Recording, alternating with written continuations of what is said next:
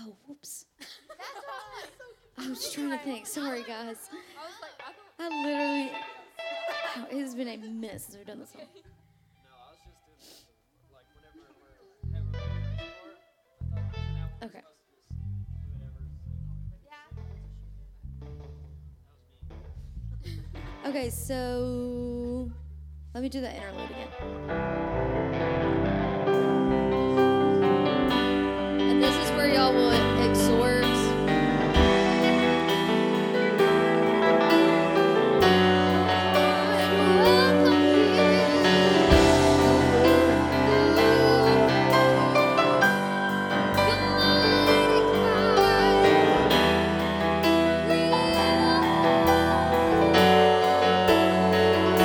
Heaven's open, let your kingdom move.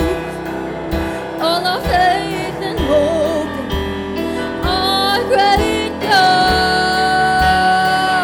Let the heavens Locked open, up, let it open. let your No kingdom kingdom move. stand still, let it move. All our faith Our and faith, hope, our trust, our hope. our Our great great God, our great God. No heaven locked up, let it open. Let your No kingdom stand still, let it move. all our faith, Our faith, our trust, our hope. And our great God, our great God. No heaven locked up, let it open. let your No kingdom kingdom stand still, let it move. move. All our faith, Our faith, our trust, our hope. Our great God, our great God. No heaven locked up, let it open. No kingdom stand still, let it move. Our faith, our trust, our hope. Our great God, our great God. No heaven locked up, let it open. No kingdom stand still, let it move. Our faith, our trust, our hope. Our great God, our great God. No heaven locked up, let it open. No kingdom stand still, let it move. Our faith, our trust, our hope, in our great God, our great God. No heaven locked up, let it open. No kingdom stand still, let it move. Our faith, our trust, our hope, our great God, our great God. No heaven locked up, let it open. No kingdom stand still, let it move. Our faith, our trust, our hope, our great God, our great God. No heaven locked up, let it open. No kingdom stand still, let it move. Our faith, our trust, our hope, our great God, our great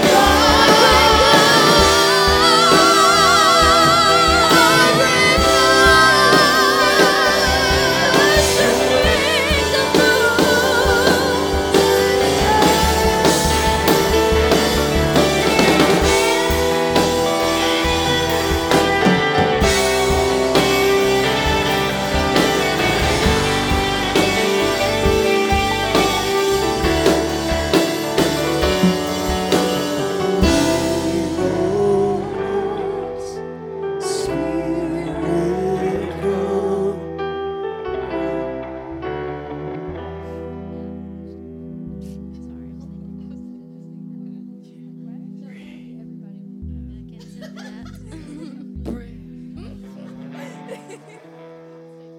My brain is not working. Yes. Once we flip the stick. Yes, That's yes. what I did too. And I was like, I didn't know. I just kept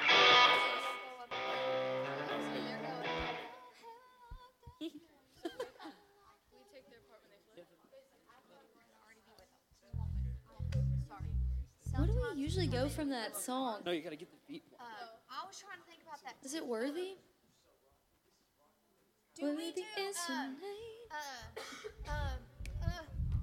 am a child of God. You split the sea. Where do you do that from? That's not it. We don't ever even sing that song. Wait, so we don't do that part that we We'll all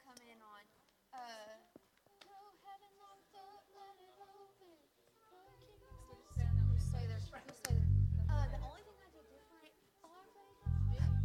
our great God, our great God. I don't know that we're gonna have to. But I did that one. And you'll just stay there. Our great God, our great God. We'll do the same until they flip, and then you'll just stay where you are. Okay, I think I would rather go from Worthy into this song.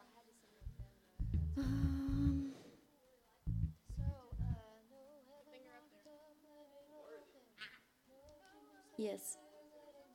Worthy is your name, Jesus. Is that what I was doing?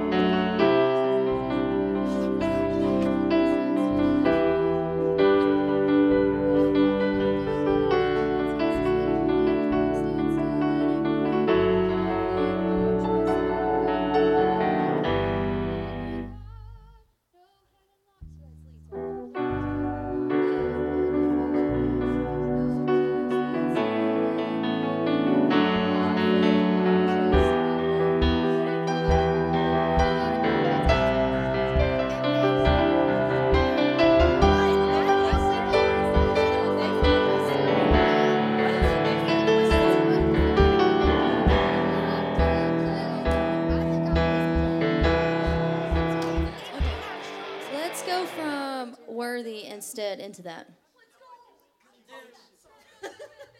Okay, so Kylie sings the verse on these. That chorus is her by herself that first time, and then we come in parts. Okay. Freedom you died for.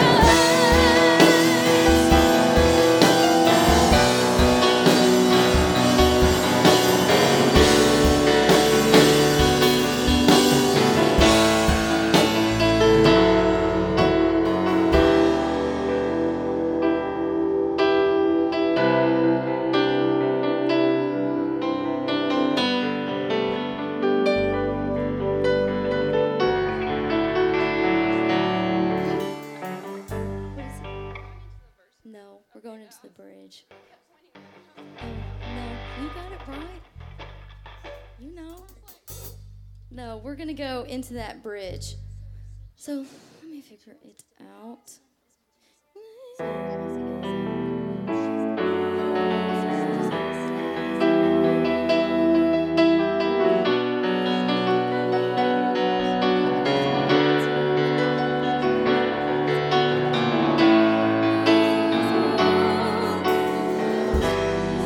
Let your kingdom move. All our faith and hope, our great God. So musicians will be really built, but we also need to fade out really well and just kind of keep it rolling as we kind of transition into that other song. So let's try that again. That bridge going into this.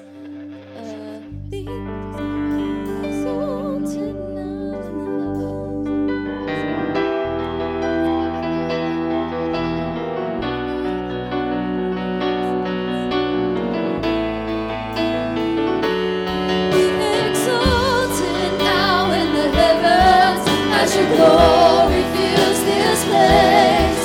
You alone deserve our praise. You're the name above all names. Be exalted now in the heavens as your glory fills this place. You alone deserve our praise. You're the name above all names.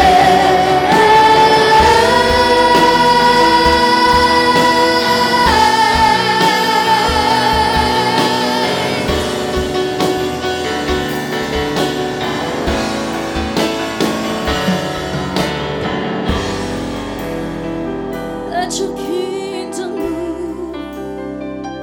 All our faith and hope, our great God.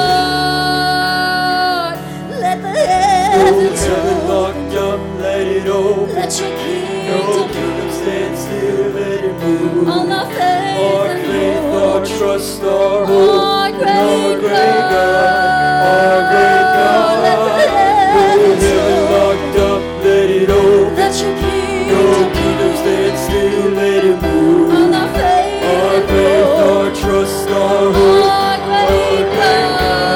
Our great God. No heaven locked up, let it open. No kingdom stands still, let it move. Our faith, our trust, our hope in our great God, our great God. No heaven locked up, let it open. No kingdom stands still, let it move. Our faith, our trust, our hope in our great God, our great God. No heaven locked up, let it open. No kingdom stands still, let it move. Our faith, our trust, our hope in our great God, our great God. No heaven locked up, let it open. No kingdom stands still, let it move. Our faith, our trust, our hope in our great God, our great God. No heaven locked up, let it open. No kingdom stands still, let it move. Our faith, our trust, our hope, our great God, our great God. No heaven locked up, let it open. No kingdom stands still, let it move. Our faith, our trust, our hope, our great God, our great God. No heaven locked up, let it open. No kingdom stands still, let it move. Our faith, our trust, our hope, our great God, our great God. No heaven locked up, let it open. No kingdom stands still, let it move. Our faith, our trust, our hope, our great God, our great God. No heaven locked up, let it open. No kingdom stands still, let it move. Our faith, our trust, our hope,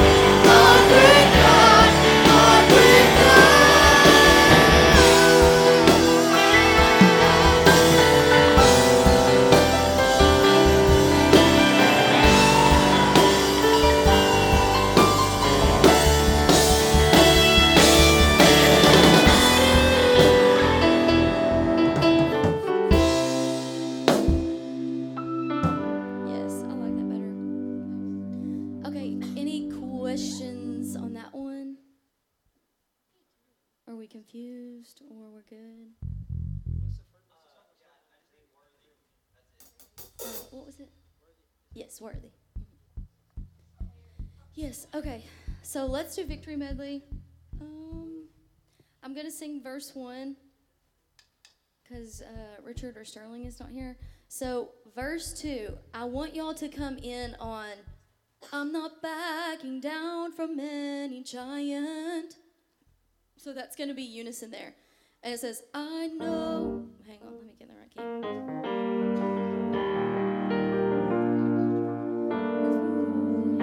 Wages he will win.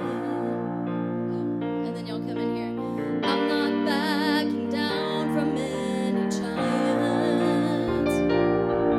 I know how this story ends. And then it parts. I know how this story ends. Okay. Yes, I'm gonna see.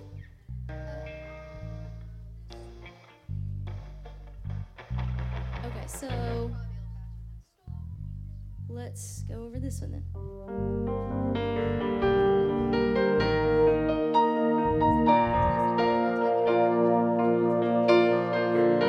Oh, and y'all know number 3 is when we go into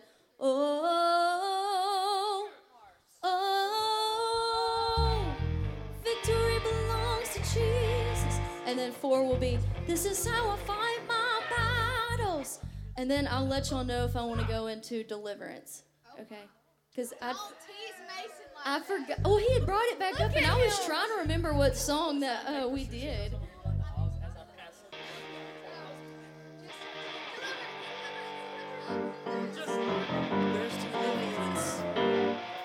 Okay, so let's do this one.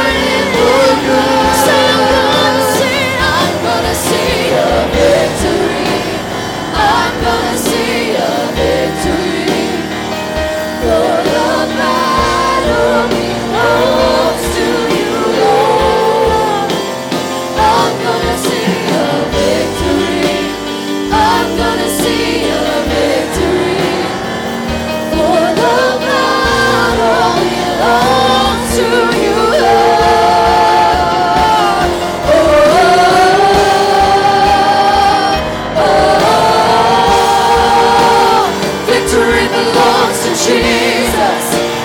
Victory belongs to Him. Oh, victory belongs to Jesus. Victory belongs to Him.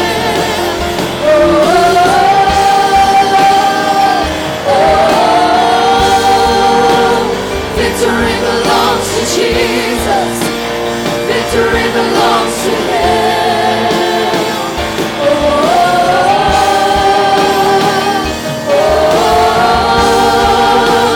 Victory belongs to Jesus. Victory belongs to Him. This is how I fight my battles. This is how I fight my battles. This is how I fight my battles.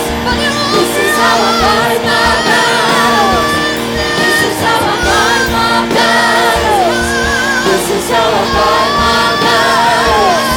This is how I fight my battles. This is how I fight my battles. This is how I fight my battles. This is how I fight my battles. This is how I fight my battles. This is how I fight my battles. This is how I fight my battles. This is how I fight my battles. The Lord is this is how I fight my battles. This is how I fight my battles. This is how I fight my battles. This is how I fight my battles. This is how I fight my battles. This is how I fight my battles. This is how I fight my battles. This is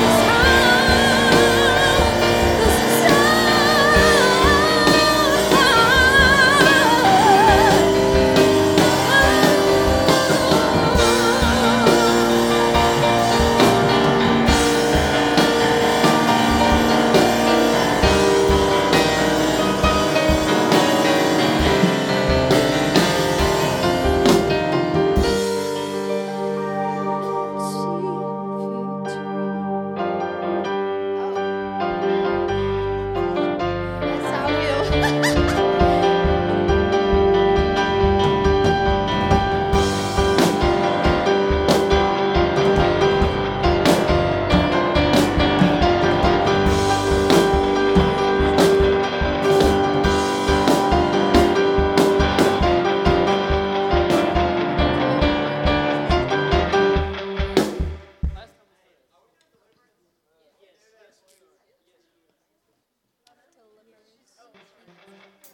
And then like I like and then it was like over here, and I was like, it's supposed to be like right here.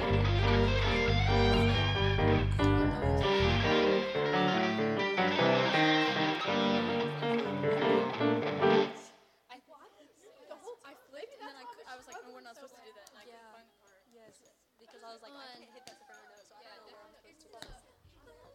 Take with the enemy. You're like screaming. 2 or 4. Okay. But I could hear you. I could hear you. I could hear someone. I thought it was Ah. Taylor. Sound now. I'm gonna see a victory. I'm gonna see a victory. For the battle belongs to you, Lord.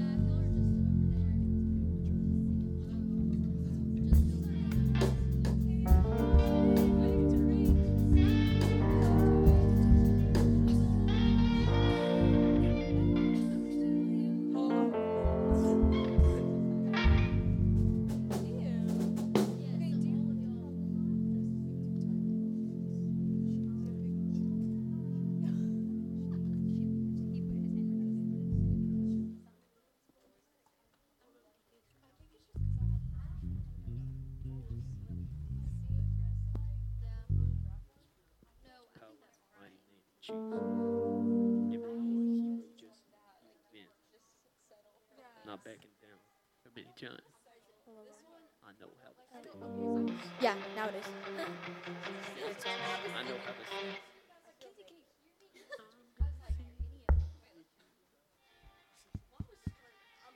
I just my mic was also going on. So it might help. Yeah, it was on. I turned it on. It's like, are we not flipping with you shit? Oh, thank you. Which that'll just outlay in our figure it out. So we got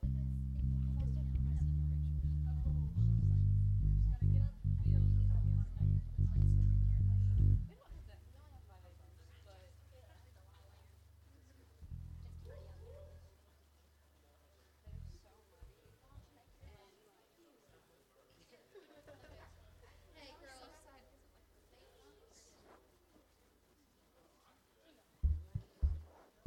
Oh gosh. Guess who's like most of us do. We'll start on Satan, You're a Liar. Yeah, we did it last time. Oh, sorry. Emma was. Just Lainey.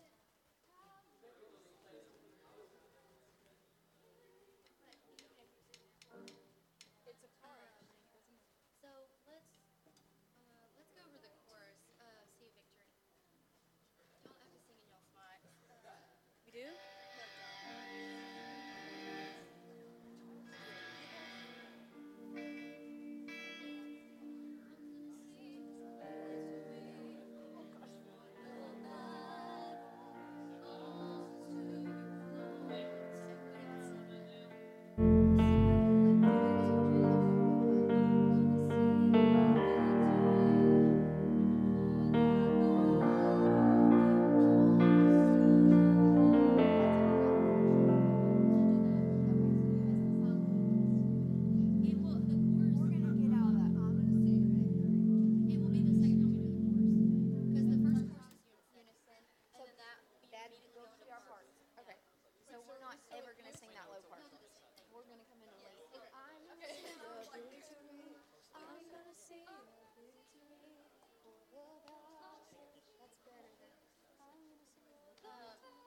And y'all come over here on deliverance and practice y'all's. Hey guys, come here. Because it will come in on Satan, You're a Liar. Okay. Oh, yes. We're excited, Daddy. Right, last one. Cheers. You coming in?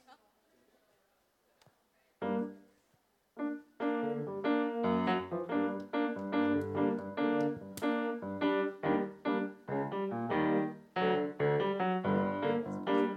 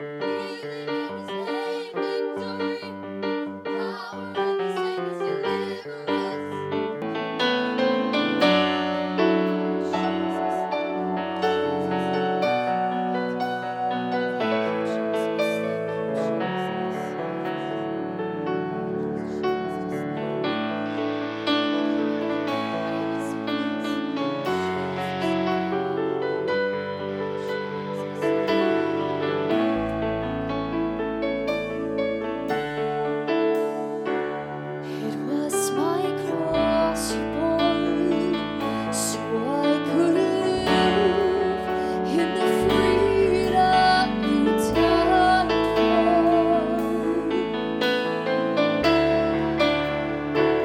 And now my life is yours, and I will sing of your goodness forevermore. Worthy is your name, Jesus. You deserve the praise.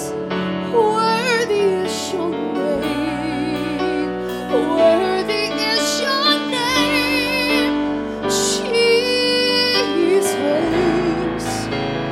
You deserve the praise. Worthy is your name,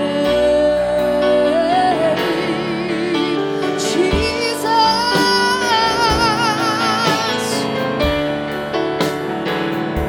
Now my shame is gone.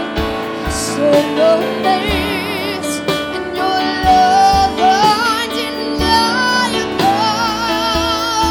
Thank you, Jesus. Your grace goes on and on, and I will sing of your goodness forevermore. Worthy is your name, Jesus. You deserve the praise. Worthy is your name. Worthy is your name, Jesus. You deserve the praise. Worthy is your name. Worthy is your name, Jesus. You deserve the praise. Worthy is your name. Worthy is your name, Jesus. You deserve the praise. Worthy is your name. Worthy is your name. You're so worthy of the praise. You're so worthy of the praise.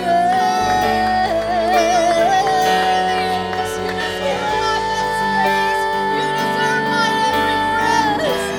It's you that worship your name. You alone I worship you. Be exalted now in the heavens as your glory fills this place. You alone deserve our praise. You're the name above all names. Be exalted now in the heavens as your glory fills this place. You alone deserve our praise. You're the name above all names.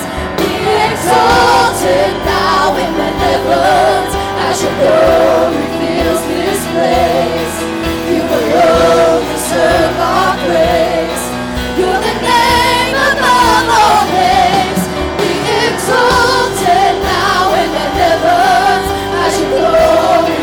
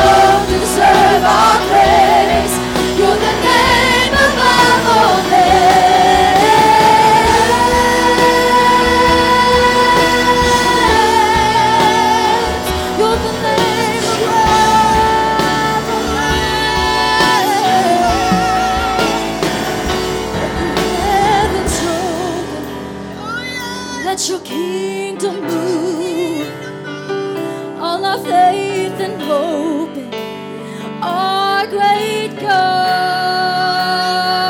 Let the heavens Locked open. up, let it open. Let your No kingdom kingdom come. stand still, let it move. All our faith Our and faith, hope. our trust, our hope. Our Our great God, our great God.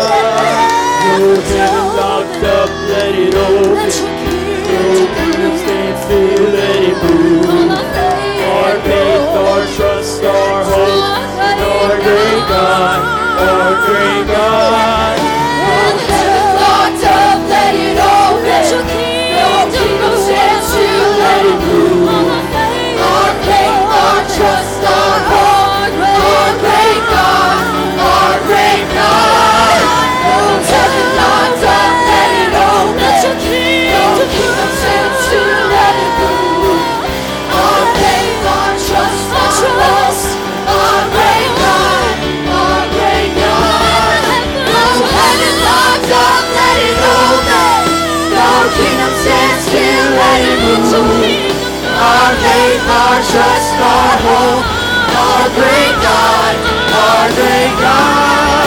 No heaven locked up, let it open.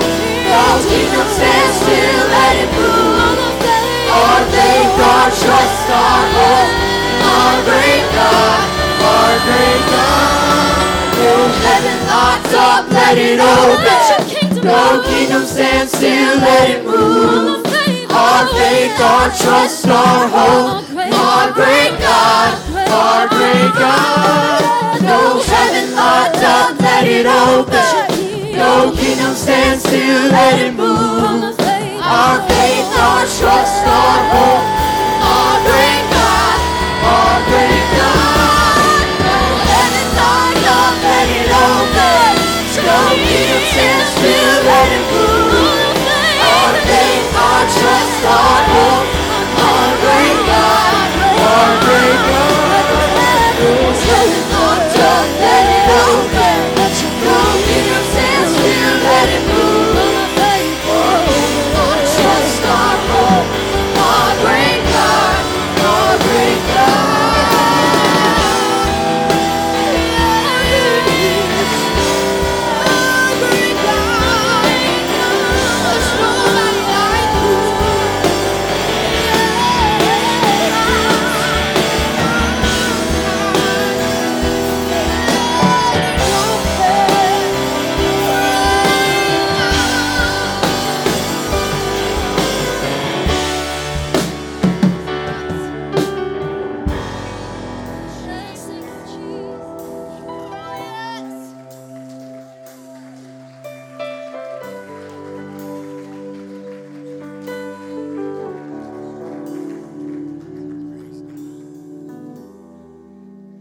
Welcome to Youth Sunday this Sunday night.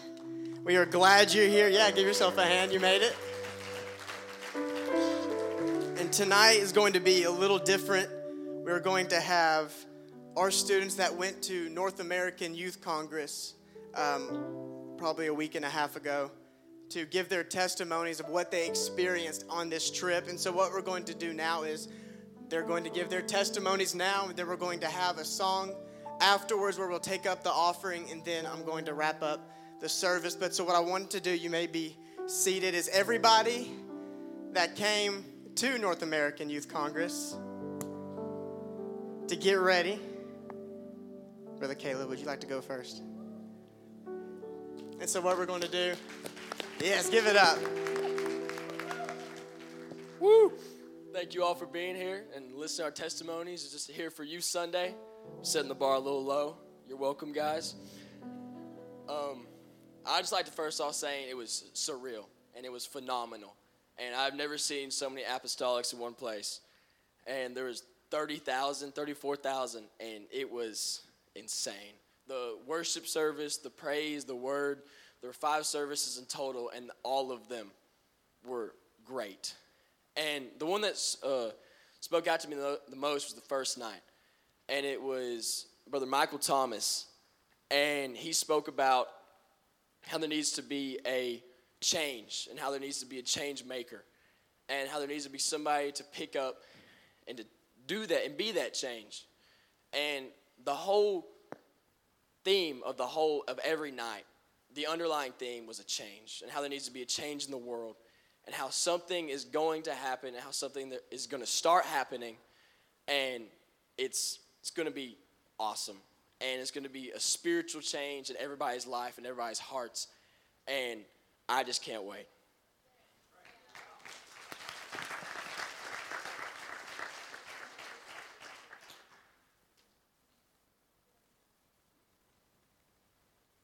And next we're going to have Sister Emma Morton speaking, giving her testimony. It was my first year going this year. It was so cool. There's so many people, and the music was amazing. I've never experienced anything like it, and I would love to go back again whenever it happens. Thank you. Kenzie Bratcher. So this was my first year at NAYC, and it was really incredible. Like seeing all those people in one place, all worshiping God, like all there for the same reason. It was really cool. It kind of blew my mind just seeing like that many people. Like my mind couldn't wrap around the fact that there were over 30,000 people in one room. But it was super awesome. We had amazing services and great speakers, and I had a lot of fun spending time with my youth group. Brother Mason Fleming is up next. I'm not like the others. I prepare stuff, sadly. So, mine's not going to be as short, but stick with me, because what I got was from God, and I believe that it's what God wants me to say here. So, I'm not going to go through all the nights, so don't get your hopes up yet. But the first night, it was Brother Thomas, and his title was 5 Missing Words, but one of the points that he made was on sleep.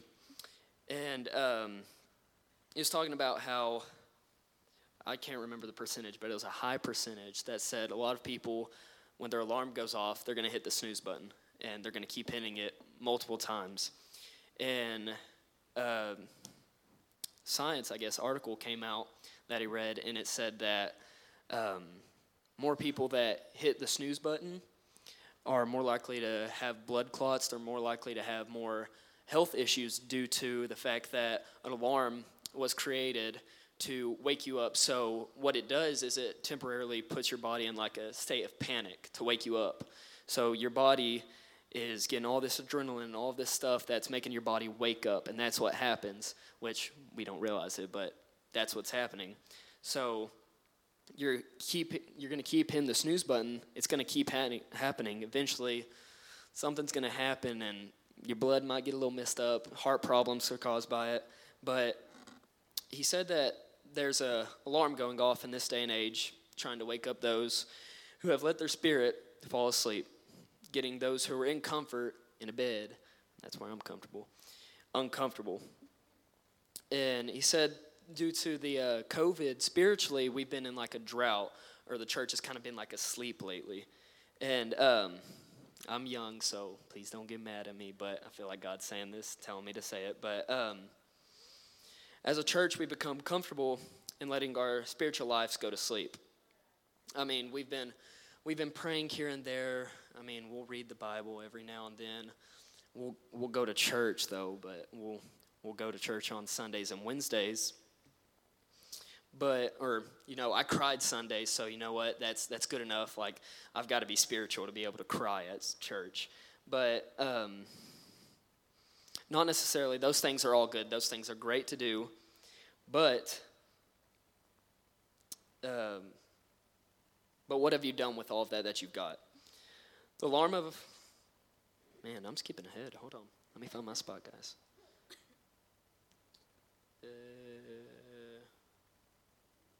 Okay, here we go. Yeah. So whenever we hit that snooze button sometimes on God's alarm clock, Him calling us to do something, the more that you do it, spiritual problems are going to occur. You might start struggling with things that used to be easy to overcome. You might not feel connected to God anymore. You might not feel connected in church. You might just be sitting there. It may just feel dead inside because you're asleep spiritually and you've been hitting the snooze button on God's alarm clock. And then, so we skip ahead, and this just felt like I should put it in this spot, but NAYC trips are fun, guys. The drive down there and back, it's so much fun. But I was thinking, because we didn't have much room, which I'm thankful for us having AC, though. Thank you, Brother Stephen. And, give a hand clap for them. They went through a lot for that. But I ended up on the ground somehow, in a van full of people somehow. And it occurred to me, it's crazy the extent that people will go to be comfortable. On this ride to St. Louis, I laid on a dirty floor, ended up getting sweaty because it was a little hot down there, and was squished by tons of seats and stuff, but somehow I found it comfortable. I moved people out of the way. Thankfully, they were nice about it. But I did all of that to get comfortable, when in the end, whenever I woke up, I was so uncomfortable. I was sweaty. I had dirt on my back. But I did all of that, and in the end, it wasn't even worth it. So sometimes we're going to try to hit that snooze button on God's alarm clock because we like being comfortable. We like doing all of this stuff that, like, God's like asking you to do this or go pray for someone or read your Bible, go to your prayer closet. But we're like, I'd rather be comfortable. I rather wouldn't do that, God. But in the end, you are so uncomfortable sitting in church because spiritually you're asleep. Spiritually you're dead. So it feels like, why am I so uncomfortable now being in church? Why am I so uncomfortable with God now? It's because you hit the snooze button on him and you kept going to sleep because you're thinking, I got to get comfortable somehow. So why don't we try to start finding comfort in the uncomfortable as a church? So in the morning, we had a mission lady come, and she talked on righteousness, and I would struggle to talk on that because that is such a tough topic to talk about, but she did phenomenal. But she quoted a verse. She said, "But seek first his kingdom and his righteousness, and all these things will be proved to you." A lot of the times, I've read this verse and just pass it on and be like, oh, yeah, okay, be righteous. Yeah, we'll do that. But, I mean, you never really know what righteous is whenever I've thought about it. Like, I had no clue what it was, but I was like, yeah, I'll be righteous. But she goes on to explain that righteousness in a lot of cultures is showing love, being giving, and all this stuff that's just like catered towards love.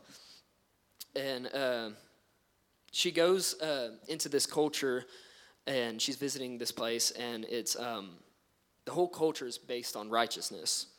And they had tons of words that meant towards righteousness and like Greek and stuff, which was really cool because she never talked to them about that she was learning about righteousness or whatever, but God still gave it to her. But someone there would accept 40, 50 people come into their house just because that's part of their culture, is being giving, loving, accepting of people. And we not only need to try to be righteous, but we need to make it a priority. Not only bringing love and giving of material things to a certain extent, but also, not just giving material things to a certain extent. You don't have to give your house to someone for free. That's not being righteous. If God asks you to, I'll accept it. As long as you pay the bills, I'll accept it, though. But we need to make it a priority to be righteous because when it comes to the gospel, it needs to be something that we can't help. We can't help it inside of us, but we have to give it to other people.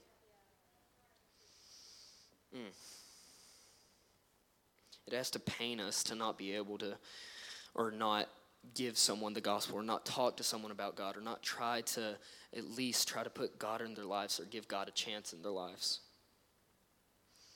I'm not trying to condemn anyone in here. It's not my job to do that at all.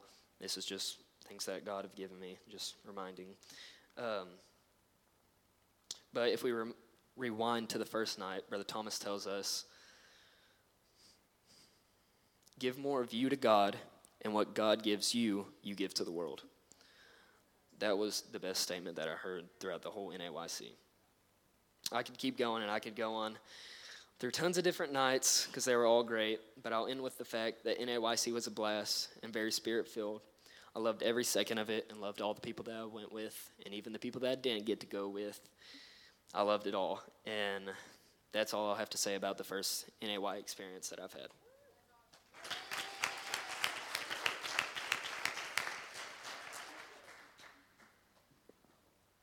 So this is my first NAYC. I had a chance to go to one before, but kind of didn't. But I'm glad I went this time.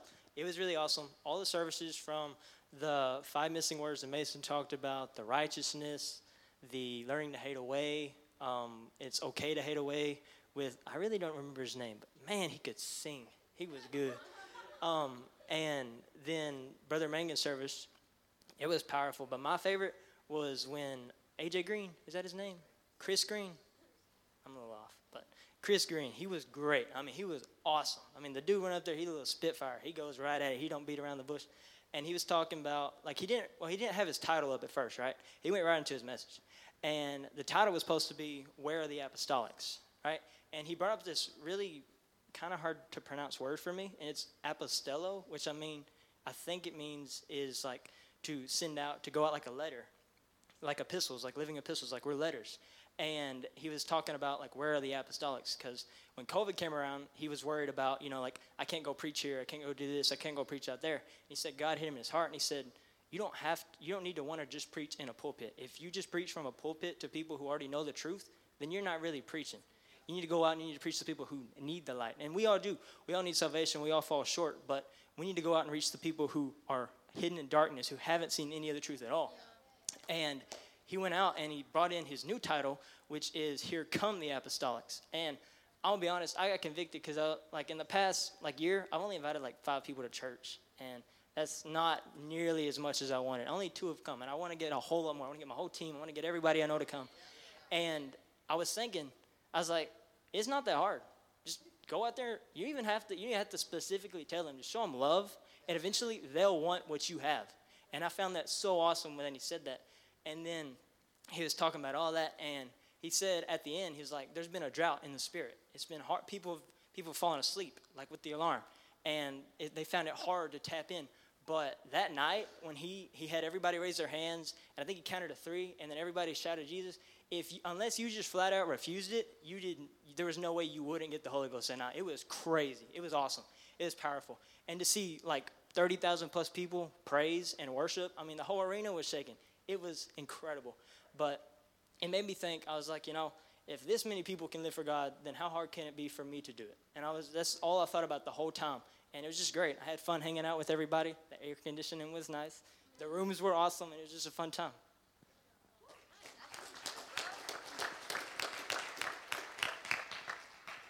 Okay, so I had a little bit different experience because, unfortunately, I didn't get to go to the whole thing. I had a college event that I had to go to. It was mandatory. So I actually only got to see the first night service and then the morning service. And I'm not going to re-explain. I think Mason did a great job of explaining what those are about. But I did get 2, reminders. And the first one was we were eating lunch, and I was about to leave.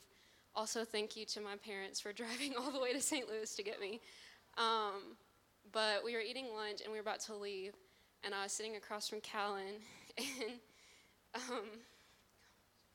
she reminded me of how 2 years earlier when we were at TYC, because NAYC got canceled, I was struggling with severe anxiety, and there was just so many people, and it was so loud, and I ended up having a panic attack, and I had to go outside. And she said, it's just so cool to see how you've grown, because you were perfectly fine with, 30,000 people, and I hadn't even thought of that. And it was just a reminder of how far God can bring you from certain things. so that was really cool. And then my second thing that he kind of revealed to me or helped me with was actually not even at NAYC. It was at the college event, because even though I'm more comfortable with crowds, I'm not as comfortable with being social with crowds. To put it in kindergarten terms, I have trouble making friends sometimes. So that I was really nervous, and then on top of that, I was super bummed, like kind of on the verge of being like mad that I didn't get to finish NAYC. And I was like, I'm not even gonna meet anyone that's like me, or that I'm gonna share any kind of ideas or values with. And I actually felt like that for the first part of the first morning I was there. I was like, wow, I don't share anything in common with these people. But then we did this thing, and it's like I don't know how to explain it, but kind of like in cheerleading in high school, you get like upperclassmen paired with a lowerclassman. It's called like bigs and littles. So we did this in this council that I'm in. And my big, I was talking to her, and she's actually a part of the collegiate ministries on campus. So that was really cool. And I was just like, that's so crazy that I would get put with someone like that. And then, so I hung out with her a lot. And of course, her circle of friends is also people in the collegiate ministries. And we had this whole discussion over dinner about like the power of prayer. And it was so cool because I never expected that. And then I met my roommate, and we had to take these boxes, and it's like me in a box. And one thing I took was a cross, like a carved wooden cross that I've had since I was little. And my roommate saw it, and she was like, I love Jesus too. And I was like, oh my gosh, that's great. So we stayed up and just talked about that for a while. But it was just really cool how God can still work through like disappointments. Because I was so disappointed that I couldn't finish out NAYC, and I felt like I was missing out. But he kind of showed me like, no, this is where you were supposed to be. This was my plan for you.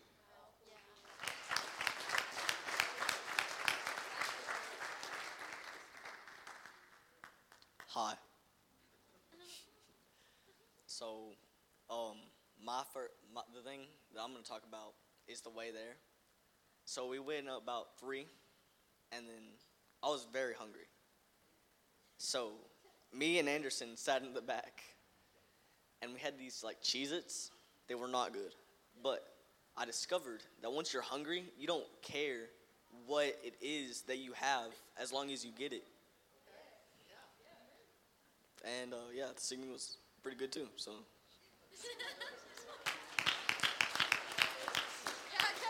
Yeah, Caden. Oh, this mic is hot. Okay. Sorry, I'm a little nervous. Okay, I have my journal notebook, so give me like 1 second. Sorry. Okay, I can kind of. NAYC was great. Let me just say that. I'm not finding this. So I was trying to write down everything, but I just couldn't because I guess that's not what God was thinking. So I just wrote down the important stuff because when I'm nervous, I forget. Sorry if I'm talking really fast or if it's jumbled. But one of the first things I noticed whenever I went to NAYC was the difference between this church and NAYC. And that may sound a little weird, but in that aspect, I meant, so night services at NAYC are a big thing. It's like the it service, I guess you could say, like, oh, I'm gonna wear my fanciest outfit, like everyone's there, like that, it's the it service. But it's funny because when we get back home, the night services really aren't the it thing. It's the night services to some people are optional, and usually Sundays like where it's the big thing. And I thought it was so weird. But as I was looking around, I'm gonna be real, I got a little convicted at NAYC with my worship. Because I was like, man, this is great. I've never worshiped this much in my life. And then I was like, ooh, I've never worshiped this much in my life. Like, that's pretty bad because God is so good. And so then I was like, okay, let's change this. And then I was looking around, 33,000 people were there. That's insane. And not 33,000 people were just in that building. 33,000 were in there praising God, worshiping to their fullest, jumping with all they have, raising all the hands they have, giving everything. I talked to Gabby a little bit. She said their NAYC, they broke a sound decibel. Is that decimal? Louder than football games. Like, that's how much they are worshiping. And then I was like, man, I worship this much at NAYC. How do I worship at home? And I was like, okay. So, Stephen says this really cool thing, and it's, my worship may not be the reason we see revival, but I've made it up in my mind that my lack of worship will not be the reason we don't see revival. And so, I don't know about y'all, but I resonate with that quote because, man, I want my lack of worship will not be the reason we don't see revival. And I thought it was so cool because I don't care where we are or what I'm doing. I'm going to be praising God to the fullest because he does everything for me. And so I was like, okay, the next Sunday morning I was like, I don't care if I'm at NAYC, NTYC, or camp or a youth revival. I'm going to see revival in my church because that's where it should be. And so I don't care how much I look weird, how crazy I look. I don't care because I'm praising my God. And something a lot of people say to me are like, man, or, okay, listen, I also got a little convicted last Sunday because old songs, I don't know them that well. I'm gonna be honest. I just don't, I'm sorry, I don't know them that well. But it doesn't stop me from praising the Lord because it doesn't matter how old the song, how much I don't know it, because the song may change and the sermon may change, but you know who never changes is our God. Our God never changes. Our God is the same forever and always. Jesus Christ is the same yesterday, today, and forever. And we should praise like there's no tomorrow because our praise shouldn't change. Our praise should be such a mountful. Our praise should be undeniable, unconditional love and praise because that's what God gives us. God is love, and God gives us everything, and we couldn't earn it, we couldn't deserve it, and nothing we do could ever amount to what he gives to us, but we should try our hardest.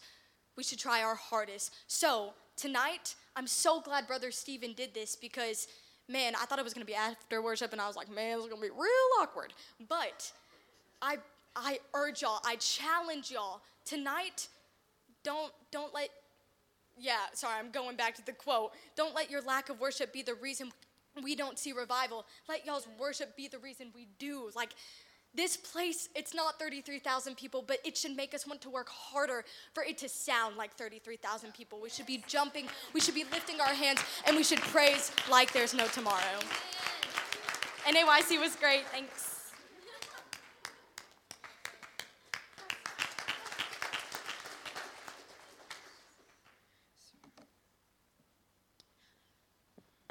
So I was like Mason, and I kind of prepared for this like a little bit, like right before church. But at least I like wrote it down, so it's okay. But like Asher, my favorite was Brother Chris Green. Oh my goodness, he was just so good. And a little bit like about him is that like he didn't want to be a minister. Like he wanted to be a baseball player until his pastor was like, yeah, that's not what you're called for. And so then he ended up being a minister, and that was like really, really cool because like you never know what you're going to get called for, and I just think that's really cool. But like Asher said, his thing was, where are the apostolics? And I don't know, it just like stuck out to me because he was talking, and it was about a cheeseburger. A homeless man had a sign, and it says he had a vision of a cheeseburger, and Chris Green, he said that he laughed at it, and he was like a normal person, took a photo of it, and went to go get gas. And so he went to the gas station and got gas, and he was driving, and he was going down the road, and it just kept on going in his head, a vision of a cheeseburger. And he ended up turning around. So he went and got this man a cheeseburger and pie and everything, and he couldn't find the man. He was gone. And he was like, why would God call me over here if he was going to leave? Like, if he was just going to be gone? And he was thinking, like, that vision of a cheeseburger and how silly it was. But like, at least he had a vision. And then I was thinking after that, I was like, what's my vision? Do I have a vision? And I was thinking, and I'm not gonna lie, when I first got there, I thought NAYC was just gonna be I was gonna get everything and I was just gonna feel it as soon as I got there. But to be honest, when I got there, I was like, and it was hard. I thought it was like me, and I was just blaming it. I was like, maybe because I'm so up high, and I was just trying to worship, and I just couldn't feel. And I don't know if that makes sense, but I was just thinking after he said that, I was like, what's my vision? Because why am I blaming it on because I'm up high? Because that shouldn't matter. And then he said that this man was doing more because he had a vision. He has a sign. He was doing more with 2 pennies than he was doing at all with my entire spiritual self, my entire spiritual self. And he was doing more with 2 pennies because he had a vision. And that was so cool. And this he said, if your ministry is conformed for a building, your ministry is on lockdown. And we need to believe that there's a vision that's going to happen. Because he didn't say that I want a cheeseburger. No, he said I see, a vision. I vision a cheeseburger. So we need to see what is going to happen. And that is so cool. And he said, okay, so there was 33,000 people, right? And that is a lot of people. But there was 7.8 billion people in this world. So it is a lot of people, but that is a small portion when you put it into perspective. And so if we want to see a change, we are going to have to see that vision and see the entire world changing for what we believe in. Because that's 33,000 people that believe the same doctrine, but imagine 7.8 billion people. And that is so cool.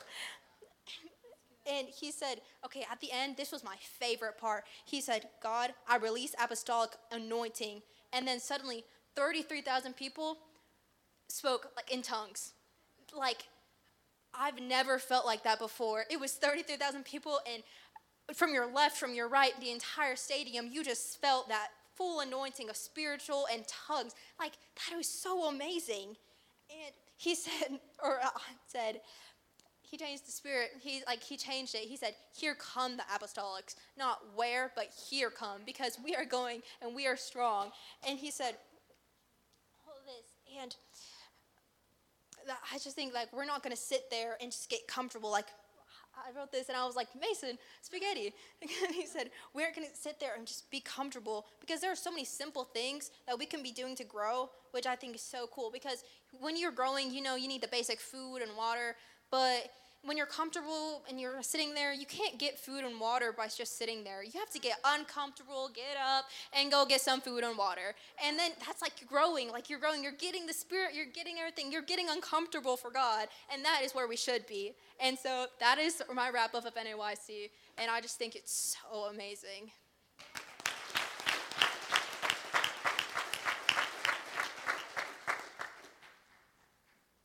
Hey, church fam. I'm so excited because this is such a good turnout for Youth Sunday, and I think that's so cool. So from U-Turn, thank you for all of your support. And also from U-Turn, we would like to thank Brother Ronnie and Brother Jackie. You guys, you've put up with a lot. Our group, I know, is not easy to handle. And there's a lot of us, and most of the time, we're more loud than we are quiet. So big thanks from U-Turn, and we love you guys and appreciate you so much. So thank you guys. Thank y'all. Yeah. And also from U-Turn, we would like to give a huge thanks to Stephen and Callan for not only, they're awesome. Not only struggling to find a bus, which I'm pretty sure is in the job of being youth pastor. That's gotta be. It's every event, just going to get a bus. So thank you for doing that, for driving. And it's funny because since they're watching over us, and so they're figuring out hotel problems, they're figuring out where to go eat when there's 33,000 people in a city, and they're just figuring out all these things, and at the same time praying for us too at this huge event. And it's funny because we were talking to Steven, and we found out that Steven's in none of the photos, because he's doing everything and just helping us out. So thank you guys a lot, and U-Turn appreciates y'all so much. They're awesome. Yeah. We love you guys. Yeah. This was my second time to go to NAYC. I went once when I was 15, and now from 18. And it's so beautiful to see such a difference. There's one thing I want to say to encourage all of us as a church is that, and I know we will say it a lot, but I mean this with so much genuine of my heart, is that there is something spiritually happening in the atmosphere, especially in Paris, Texas. And the reason that I say this, and I know this statement might sound different or something you're not expecting to hear, but NAYC was not the only spiritual thing that happened for our youth group this summer. And that is probably one of the biggest things I could think about. We went to this NAYC expecting for things to happen. And we came out going right back into what we've been doing, because NAYC is at the end of July. But in May and in June and before NAYC, we had like 5 baptisms. We went to church camp.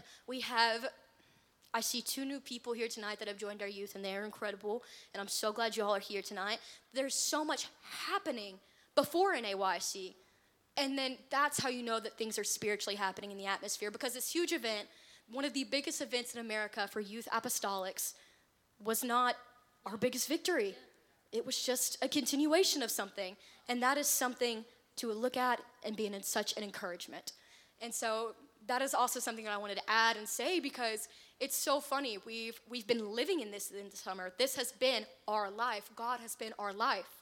And whenever I was at NAYC, all I could think about is the thoughts that I've already been thinking about before NAYC, that things are about to happen in our schools. Things are about to happen in our youth group. And I went to NAYC, and all of those thoughts were magnified. Just like Lainey talked about, you have to have a vision or the people will perish. And that is exactly what is happening. I have been confident about a lot of things, and they all root back to God, because that's where we get our confidence. I have not felt spiritually as confident as thinking that things are going to explode in this next year. Yeah. And it is just such an awe-inspiring thing to see.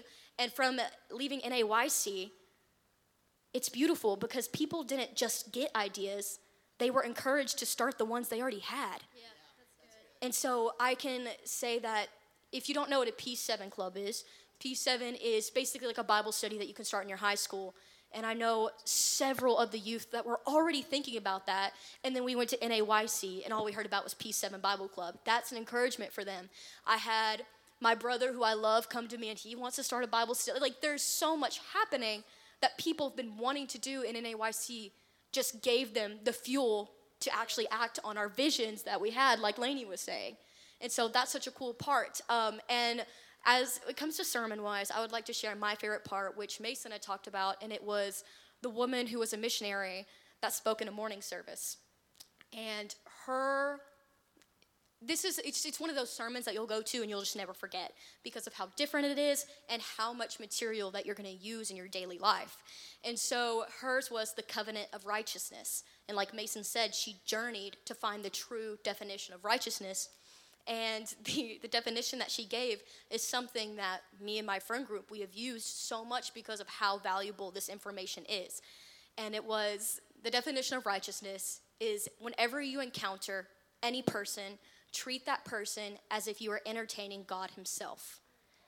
That is something that is so precious and such a prized thing, because if you go up to everyone and it's your chance to entertain the living God, that's whenever you start to truly use your true form of worship, and you start enacting on what we've been called here to be. We've called here to be for people, because if we are serving people and loving people, we're doing that from a love of God.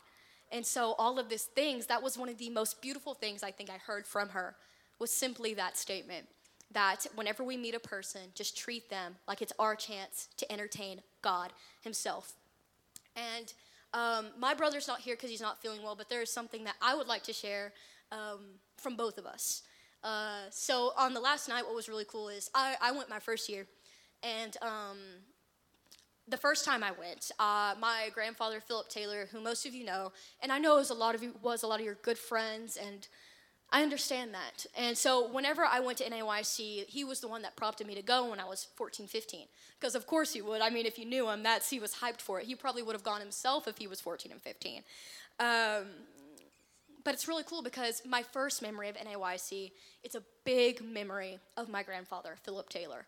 And Jackson and I loved our grandfather so much. And of course, whenever people pass, you always have them wondering why. That's a simple and that's a human nature statement, is why. Why did this happen? Why did he pass? And so Jackson and I, on the last night, we were sitting at opposite ends of the pews. And goodness, I love my brother with all my heart. He's not here, but he is someone that is truly going to change the spiritual realm. And I'm so excited for him. So we were sitting at different places, and we were having two separate conversations, and Callan was talking to me, and she said, Stevie, she was like, because last year she had been thinking about my grandfather as well, and she did an incredible act of kindness for him, and she was telling me, she was like, I truly believe that one of the reasons that your grandfather had to pass away was so that you and Jackson could be here now. And she was like, I truly just don't think that you two would be here or at the places you were at if you had not passed. But little did I know that on the other side of the pew, Jackson was having a conversation about my grandfather too. And it was so weird how much it spiritually co-aligned. And that's God. And so for any of you, including my family, who maybe have wondered that, that's a reason why. Because if something leaves, someone is going to have to fill in. And so I know that my brother doing everything he can, and I will just take the opportunity that we have, because that's who we got to look up to. And so thanks to Kellen for telling me that, because that was such an encouragement at the time. And it was so spirit-led because Jackson was having the same conversation with another person. That is my NAYC experience. And what is so beautiful, like I said, is that was just a minor experience of this summer. We've had atheist friends come to summer games. We've had new people come, baptisms. People have received the Holy Ghost at rallies. That's what's happening this summer. NAYC was just a small part that we all got to be together to encourage what's already happening. Thank you guys so much for coming and supporting youth tonight.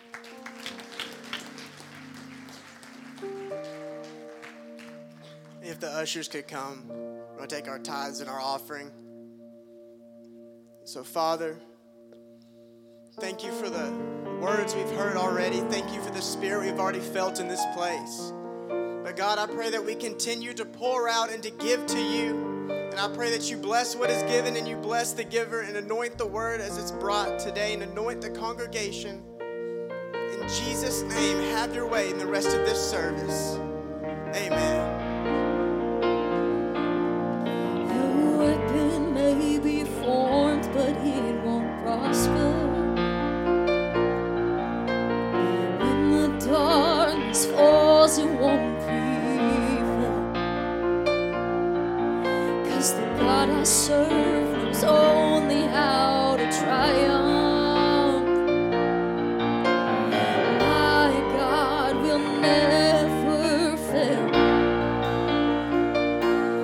Oh, my God will never fail. I'm gonna see a victory. I'm gonna see a victory. For the battle belongs to you, Lord. I'm gonna see a victory. I'm gonna see a victory. For the battle belongs to you, Lord. There's power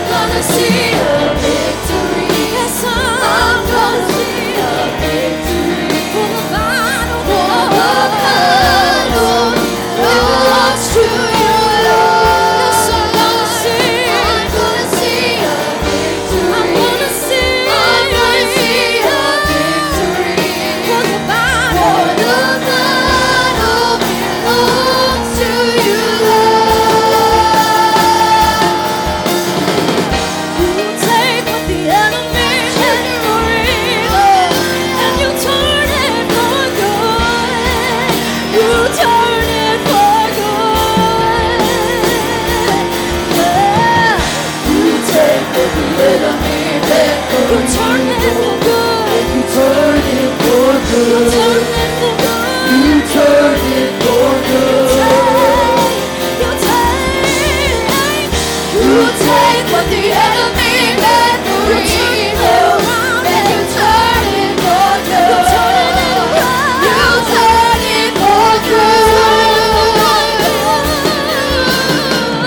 You take what the enemy meant for evil, and you turn it for good. You turn it for good.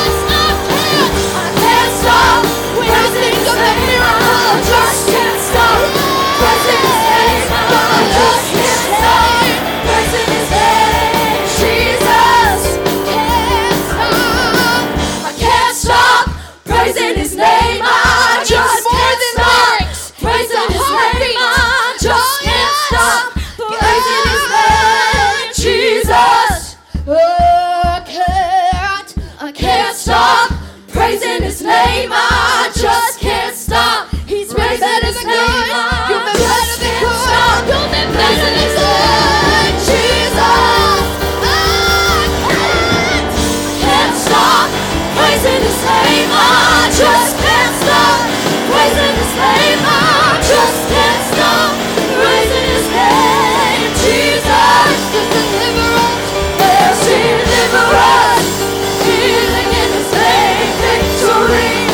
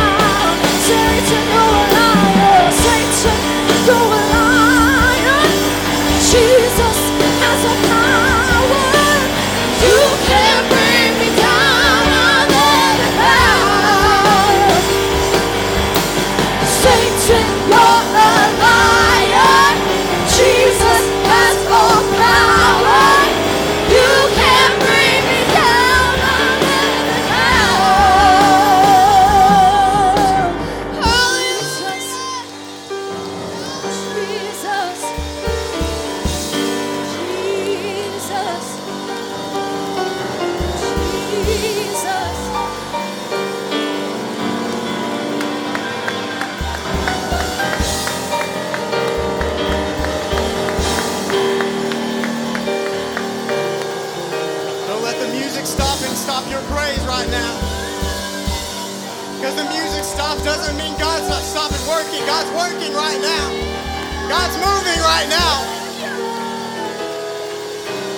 You don't have to be in St. Louis at North American Youth Congress to experience God. But when 2 or 3 are gathered together in His name, when you begin to praise His name, He inhabits the praises of His people. You need deliverance. You need healing. You need to be broken free. The answer's the same. It's praise. It's prayer. It's pouring everything out so you are empty, so God can begin to pour into you everything you're looking for, everything you're lacking, everything you're needing, everything your family needs. It's found in worship, in prayer, at the altar, letting yourself decrease as He increases.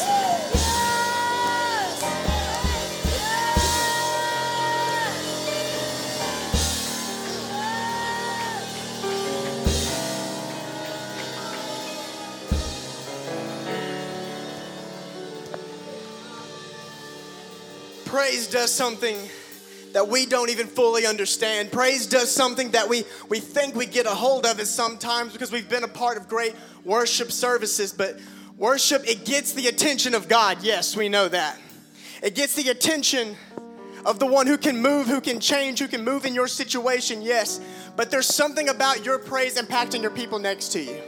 And we overlook that, but it's something powerful. And Brother Jerry Newberry, I'm going to give you a shout out, okay? Because this isn't an NAYC report, but this is a North Texas Summit report, which was, I don't even remember, when was that? When was Summit? A few months back? Thousands of people in there, probably 2 to 3, maybe even more than that, 1,000. I didn't know who was there from our church. I didn't know everybody that was there because there was a lot of people, and I'm towards the front, and there's a worship service, and I hear a war cry go off behind me. I said, there is one person.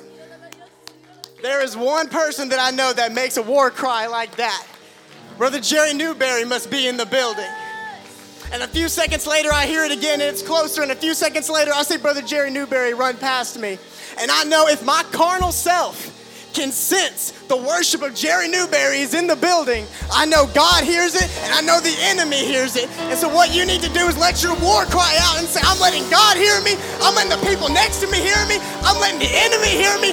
I'm letting everybody know that praise is here and that God is being praised and God is inhabiting these praises and God is moving today.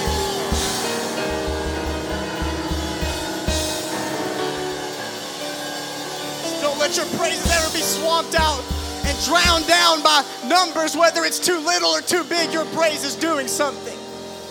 That in a group of thousands, Brother Jerry Newberry's praise has impacted me. And your praises tonight has impacted somebody else. I believe it. And so I'm not going to be long.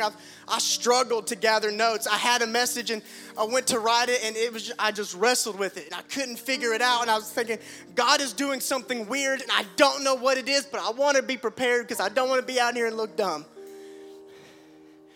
And so I tried and I wrestled and I was like, Darren, I'm trying to give you scriptures, but I've got at least 1 or 2, but I don't know what's going to happen. Am I wrong? I said, well, he said, we'll figure it out along the way. I was like, we're going to hope so. But as the service began to move, I began to realize what God is doing, and it's not going to be about what I say tonight. It's going to be about how you respond tonight. So what I am going to do, we're going to move to our scripture. It's 1 Samuel 16, 1 through 12. 1 Samuel 16, 1 through 12. And I got this point. God spoke this to me. I was preparing to speak in children's church last week, I guess. And there was this point that just jumped out at me that I'd never seen it before. I never thought about it before. And I was looking at these little children in children's church, and I was thinking, I am not a good enough preacher to break this down properly. So I don't know how I go about this, so I'm going to wait a little bit. And as I was getting ready for this service, this point came back to me, and it all ties in with NAYC and how this all went together, but I'm just amazed by how God is moving and what He's doing in this youth group. and Stevie touched on it. We've seen, I have you standing, I know, but I'll be standing too, so we'll be okay. But there's been such amazing things that's been happening in our youth group this summer that I can't even describe to you properly. Like she said, we've seen 5 get baptized this summer. We've seen people receive the Holy Ghost. We've seen crazy things. We've seen spiritually weird things, which is becoming the norm now. And that's what I like. I like seeing it. I like seeing spiritual weirdos in the youth group. I like it. And so I am so glad that we have and what you have poured into in this generation. I'm done saying it's tomorrow's church. I'm done saying it's the generation of tomorrow. It's right now. They're impacting the church right now. They're impacting their schools right now. They're impacting me right now. It's not the church of tomorrow. It's the church of today. And we're all a part of it. And so I'm ready for us to unite together because this is a word for the youth, yes, but it's for everybody. I believe it tonight. And it's 1 Samuel 16. 1 through 12, it says, "Now the Lord said to Samuel, how long are you going to mourn for Saul since I've rejected him from being king over Israel? Fill your horn with oil and go. I will send you to Jesse the Bethlehemite because I have chosen a king for myself among his sons." But Samuel said, how can I go? When Saul hears about it, he will kill me. But the Lord said, well, take a heifer with you and say, I've come to sacrifice to the Lord. The enemy doesn't like it when you sacrifice. This isn't in my notes, but when you are worried about the enemy, worried about what the enemy is trying to do for you, if you begin to lay some things down, if you begin to sacrifice some things, begin to give some things of your old self up, the enemy is not going to be able to be around you. The enemy is not going to be able to touch you when you begin to truly sacrifice. And so he takes a heifer to sacrifice, and he's going to be safe from Saul. And so he goes and says, and you shall invite Jesse to the sacrifice, and I will let you know what you shall do. I'm going to speak to you. I'm going to guide you here. I will show you, and you shall anoint for me the one whom I designate to you. So Samuel did what the Lord told him, and he came to Bethlehem. Then the elders of the city came trembling to meet him and said, do you come in peace? He said, in peace I have come to sacrifice to the Lord. Consecrate yourselves and come with me to the sacrifice. And he also consecrated Jesse and his sons and invited them to the sacrifice. When they entered, he looked at Eliab and thought, surely the Lord's anointed is standing before him. But the Lord said to Samuel, do not look at his appearance or at the height of his stature, because I have rejected him. For God does not see as man sees, since man looks on the outward appearance, but the Lord looks at the heart. Then Jesse called Abinadab and had him pass before Samuel, but he said, the Lord has not chosen this one either. And next, Jesse had Shammah pass by, and he said, the Lord has not chosen this one either. And so Jesse had 7 of his sons pass before Samuel. But Samuel said to Jesse, the Lord has not chosen these. And you may be seated. Seems abrupt to stop right there. It's going to make sense. There's 2 things that I feel that God is wanting us to grasp from this story, and I'm going to be quick. I'm not going to be long. But the title of my message tonight, if we can get that title slide up there. If I send it. Did I send it? Give us a second. And so there's 2 things from this story that I want us to grab. And I'm aware that this week our students are going back to school. And that I know a lot of our teachers, maybe they're already back. Are the teachers back already? Did we start? So the teachers are already back. So I know that this is a pivotal week, right here. This is a pivotal moment coming up where a lot of students are going back to school. People are going back to college, and we're getting ready to go into a new school year. And this seems intimidating, and this seems overwhelming, but it's truly an opportunity this year. That this summer we've experienced great things that we've talked about. We've seen callings be recognized. We've seen spiritual eyes be opened, and now it's the opportunity to practice what you've gained this summer. That there are people in your schools that are going to need you to be strong this year. That there's going to be needing people for you to go out there to reach them, to pull them, to be a light to them. Your students, your coworkers, your family are going to need this year of what you gained this summer. I truly believe that. And so what we need for that to happen is for you to not settle for anything less than the best that God has for you. And our title slide, is this all? is this all? It's all going to make sense. Maybe asking, is this all? You stopped in the scripture. I don't know where you're going with this, but it's going to make sense. But what we talk about is in this story. Let me get 8 guys. Caleb, I want you. But get in the back middle, though. I need 7 guys. 1, 2, Caden, 3. Caleb, I want you to get in the back middle right there by that picture. 3, Tanner, 4, Logan, 5, Aaron, 6. You're running away. I see you. Brother Aaron, I want you up front with me. You'll do good up here. Tanner Malone, I want you up here. Tanner's my plumbing buddy. Michael's my plumbing buddy, too. He makes fun of me because of my skinny jeans. And so, these are a little looser, though. Are these better? 1, 2, 3, 4, 5, 6, 7. Perfect. Okay. Logan, I want you to get up front with me. Tanner, you're good right here. Just scoot over and let Logan get right here. All right. In this story, Samuel, I've always grown up hearing these sermons, and they always get the 7 to come up and to bring them forward, and so it's my chance. So I get to be the preacher now. So look out, look in front, look at the people, let everybody see you. Samuel he hears a word from the Lord that one of the kings is going to be in Jesse's house. One of the sons is going to be king. And that's exciting. If I was a prophet, I'm like, this is a good one. I'm excited. So he's got his horn with oil to anoint them. And Caleb, what I want you to do during this whole time, I just want you to go and just touch people on the shoulder the whole time. Don't distract them too much. And so Samuel goes and he's got a word from God that one of these sons is going to be the king. And so he goes to Jesse. He says, I need you to bring your sons to the sacrifice, and one of them is going to be the king. And so they go, and Eliab comes by, and Eliab's tall, and Eliab, he's handsome, and he looks good. And Samuel's like, this is him. God says, no, it's not. So he leaves. He goes to the back of the line. Abinadab comes up. It's got if it's not Eliab, it's got to be Abinadab. It's not. So he goes.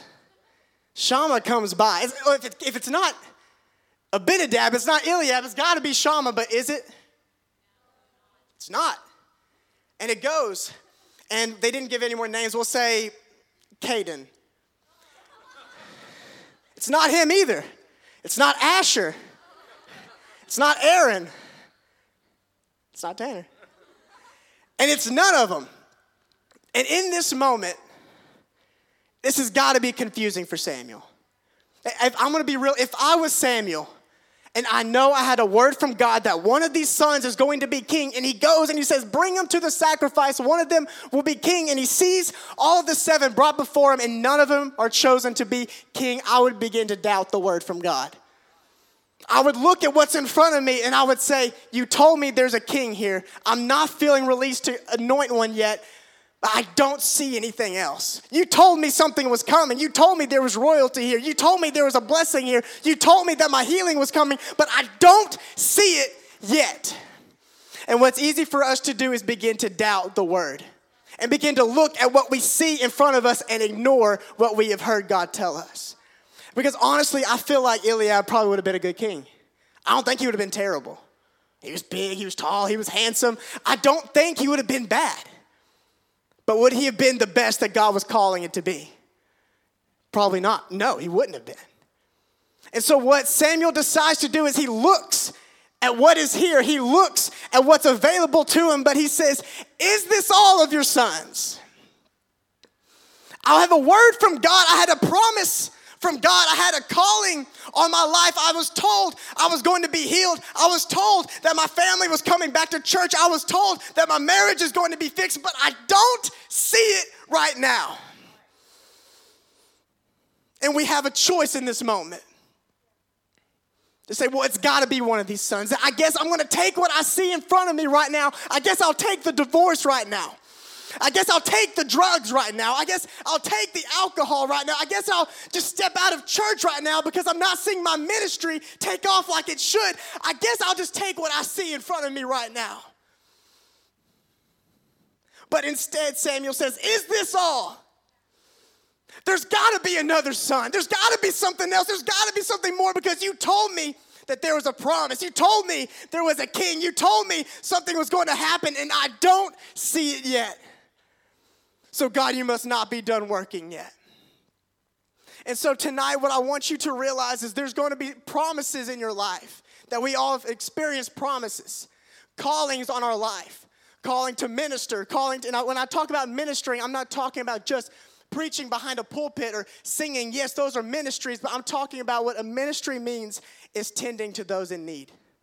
That is the definition of to minister. To tend to those in need. And so you're saying, I'm called to minister, and I'm not seeing what I wanted yet. I'm not seeing that ministry come to fruition yet. I'm not seeing my prayers answered yet. I'm not seeing this answered yet. So God, your word must have been wrong.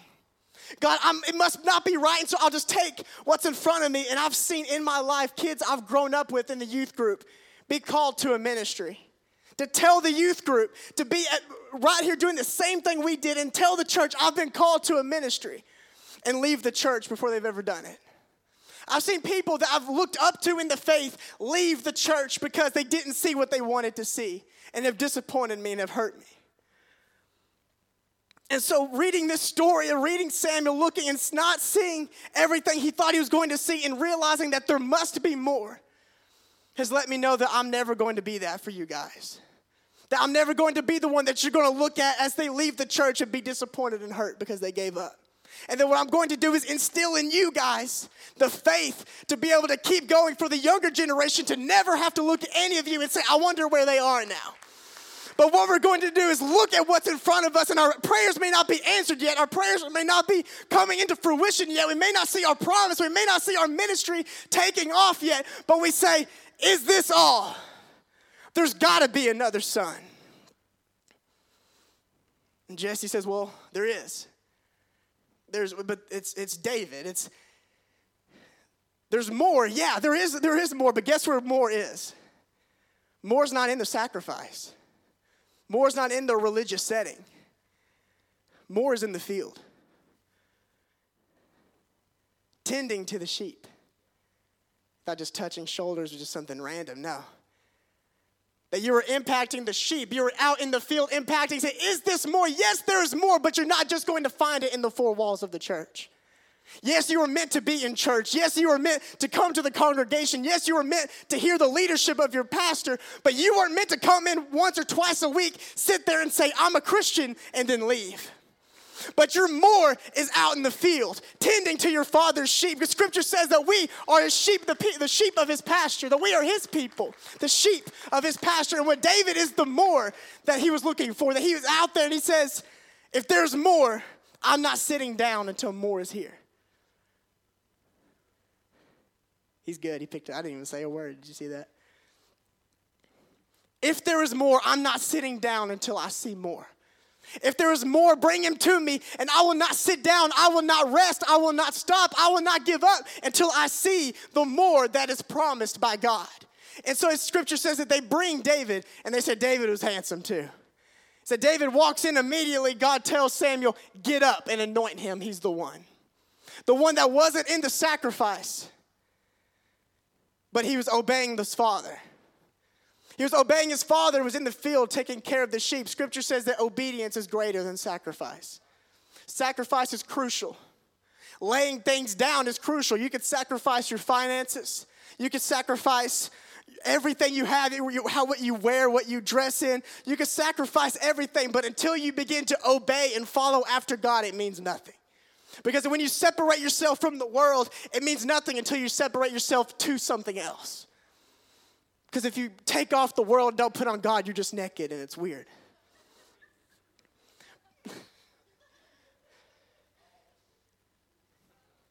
But scripture says to put on Christ, to put on God. And so Samuel says, I see everything in front of me. I see my situation in front of me. I see my family isn't saved yet. I see that I'm not healed yet, but I'm still believing in the healer. I see that my family's not back yet, but I'm believing in the deliverer. I'm seeing that my situation hasn't come through yet, but the provider is who I'm going to believe in, even when I don't see it yet, because there's got to be more. If God, you have told me there is more. And so, but more is in the field. More is out there, and you guys could be seated. I'll stop using y'all. I'll keep looking at you and get distracted. But it's too often that we see what we let see in front of us override what God has been telling us. That we don't see our promises, and so we stop believing in the promise maker. But if we can decide, if I don't see more yet, God's not done working yet. Jeremiah 29:11 says, "For I know the plans I have for you, declares the Lord, plans for prosperity and not for disaster, to give you a future and a hope." And then Romans 11:29 says, "For the gifts of the calling of God are irrevocable." God's promise looked different because Samuel didn't see the king yet. But the word never changed. The promise never changed.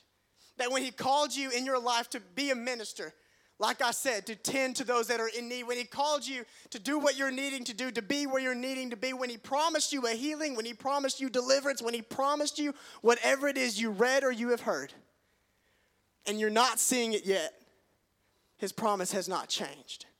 You here tonight, his promise has not changed, but he is working, he is moving, he is delivering, he is working right now. There is more out there, but you will not truly see the more until you begin to go out into the field, tending to your Father's sheep. And we have, it's John 21, and that's why I didn't even want to use this because it was used so much at NAYC. But I couldn't not, because it just morphed into this message that it says that Jesus is talking to Simon Peter, and he says, so when they had finished breakfast, Jesus said to Simon Peter, "Simon, son of John, do you love me more than these?" And he said to him, "Yes, Lord, you know that I love you." And he said to him, "Tend to my lambs." We'll go to the next scripture if I have more. But then so he said to him, "Yes, you know that I love you." And he said, "Tend to my lambs." And so he says to him again for a second time, "Simon, son of John, do you love me?" And he said to him, "Yes, Lord, you know that I love you." And so he said to him again, "Shepherd my sheep." And then he said to him the third time, "Simon, son of John, do you love me?" And Peter was hurt because he said to him the third time, "Do you love me?" And he said to him, "Lord, you know all things. You know that I love you." And Jesus said to him, "Tend my sheep."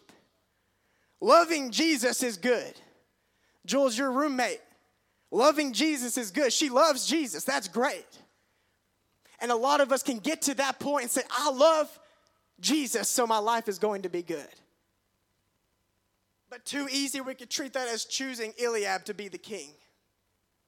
And say, this will be good. This will work. I'll have a good Christian life. Everything will be okay. I'll go to church once or twice a week and I'll be okay. It will be good. I love Jesus. But Jesus does not stop there. He says, if you love me, tend my sheep. Psalms 103 says, know that the Lord himself is God. He is he that hath made us and not we ourselves. We are his people and the sheep of his pasture. There is a world out there needing you. That you are going to be the only Jesus that they may ever see. That you are going to be the only Bible they may ever read. You are going to be the only light that they see in their life. And they're not going to get it if you're just a pew Christian. That if you're one that decides, I'm going to be a good Christian, I'm going to go to church, and that's going to be it. But God says, don't just love me, tend my sheep. Go to your classmates and share that love. Tend to your classmates. Tend to those that are hurting. Minister to those that need help because the field is full. The sheep are lost and they're hungry, and your world is looking for an answer that we cannot waste any more time by living a good Christian life. But there's more. It's not all. This isn't all God called for you to do. There is more that we have to feed the sheep. We have to watch our Father's sheep because their eternity is more important than living a good Christian life. We have to live a God life. And I'm coming to a close. We can have the musicians come. I told you I wasn't going to be long because this is going to just attend on your response. If we could pull up our title slide again, if it's available. I chose empty bleacher seats because I think typically what we'd like to see is full bleachers. That we'd like to see it packed out. And we'd like to see everybody's in there, everybody's in the arena, and everybody's looking out, and it's full, and it looks great. But what this is this is not what we're called to be. That I put this because I don't want us to feel like we're called to fill the bleachers.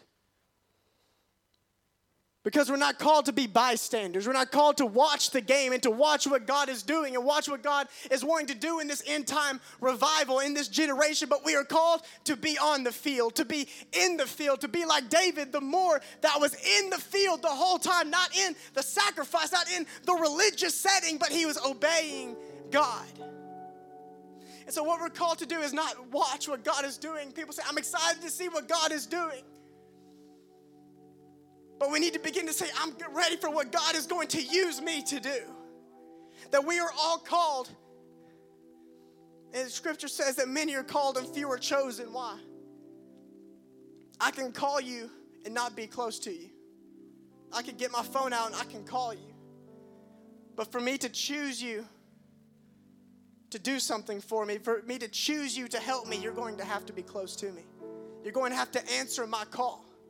And so God is calling out to everybody here. If you were born, if you are living, if you woke up today, you're called. But are you going to be chosen? Are you going to be in the stands and watch what God is doing and allow the anointing to pass you by while you're continuing to be religious and being a good Christian, but letting the Spirit move past you? Or are you going to answer the call and be chosen and say, God, here I am. God, I'm ready to be used by you. God, you're doing something, and God, if you're going to do something, use me to do it.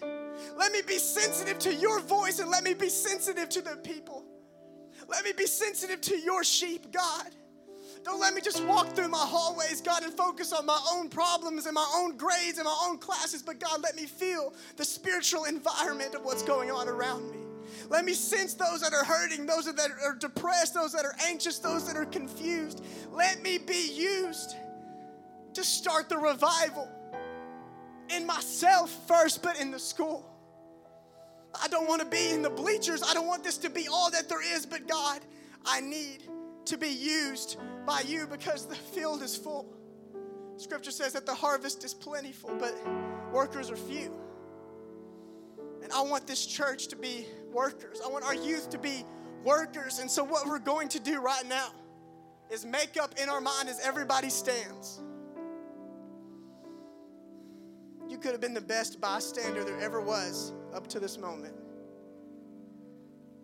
And all you have to do is make the decision to step out of the bleachers and onto the field. All you have to do is say, God, I'm sorry for not opening myself up to be used by you. I'm sorry for looking at just what was available and choosing it over what you have told me in the past.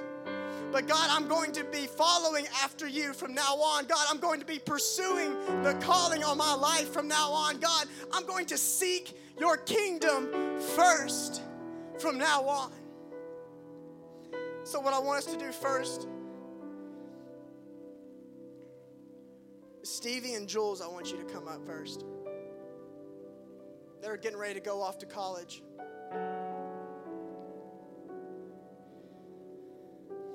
Now I want every student that's getting ready to go back to school to surround them in a circle. Every student, whatever grade, elementary, middle school, high school. Now I want every teacher behind them, every school faculty member behind them.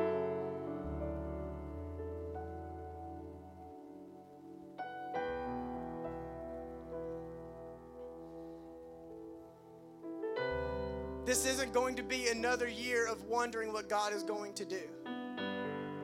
This isn't going to be another year of hoping to see God change our friend's life. But this is going to be the year where we step into our callings. That we've seen too much this summer. We've seen too many lives change for us to ever even decide for a moment that God can't move in our schools, that God can't reach the lost, that God can't transform a hardened heart.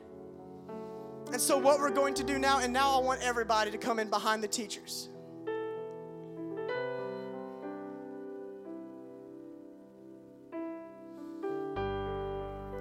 Stevie and Jules.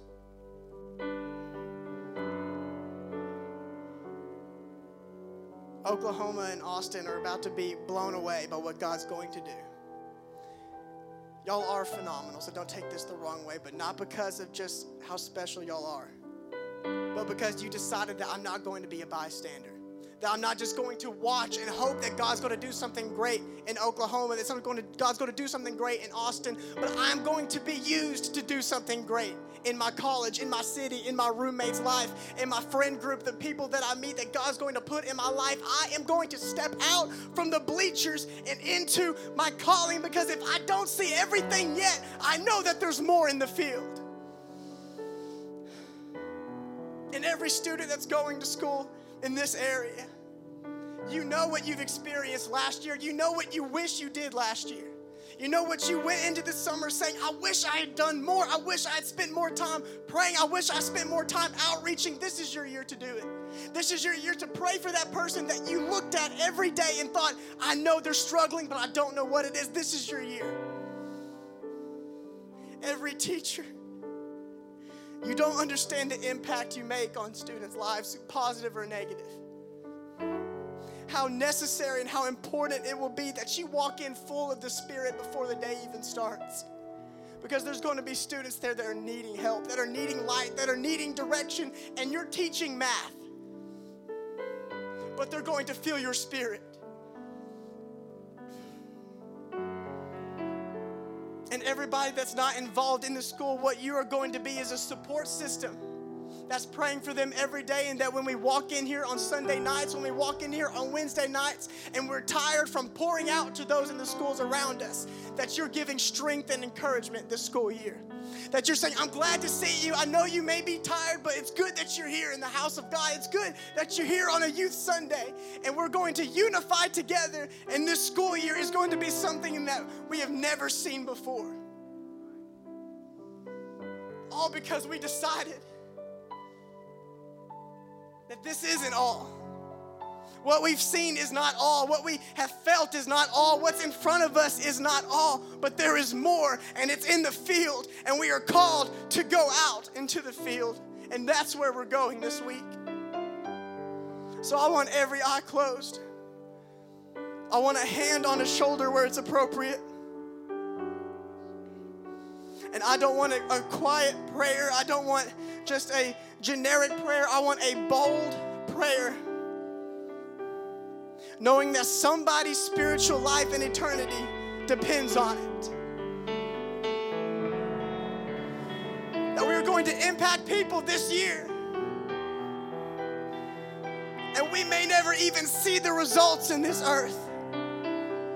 But God, you're going to plant seeds. God, you're going to start revivals. God, you're going to heal families. God, you're going to answer prayers. God, you're going to transform hardened hearts. All because we stepped out from the place. Oh, God.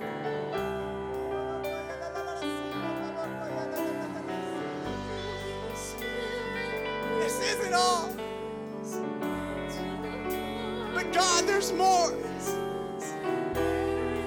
God, you're able to do exceeding abundantly above all that I can ask or think. So I know this isn't all that you can do. So God, give me more than I've ever experienced. God, let my cup overflow. God, we want more. Holy Spirit, lead us to the heart of Jesus. There is nothing we would more. Teach us how to live beyond ourselves. Let everything we say. Oh, God is moving right now. God is preparing a revival in our schools right now. Glory to your name. And bless your There's going to be an outpouring. God, show us how to The love. spiritual environment is going to be different than it's ever been before. People are going to come to see you, God. Our youth group is going to grow. Our church is going to multiply.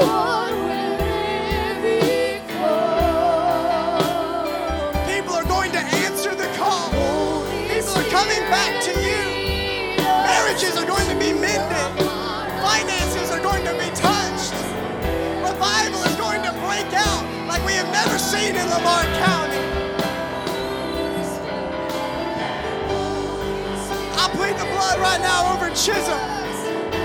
I plead the blood over Prairie Land, over Paris, over North Lamar, over Trinity.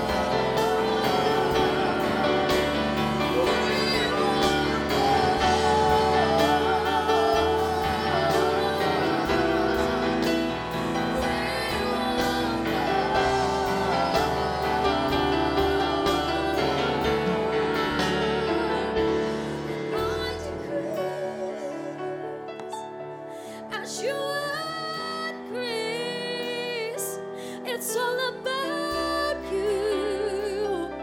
It's not about me. And I decrease as you increase. It's all about you. It's not about me. I decrease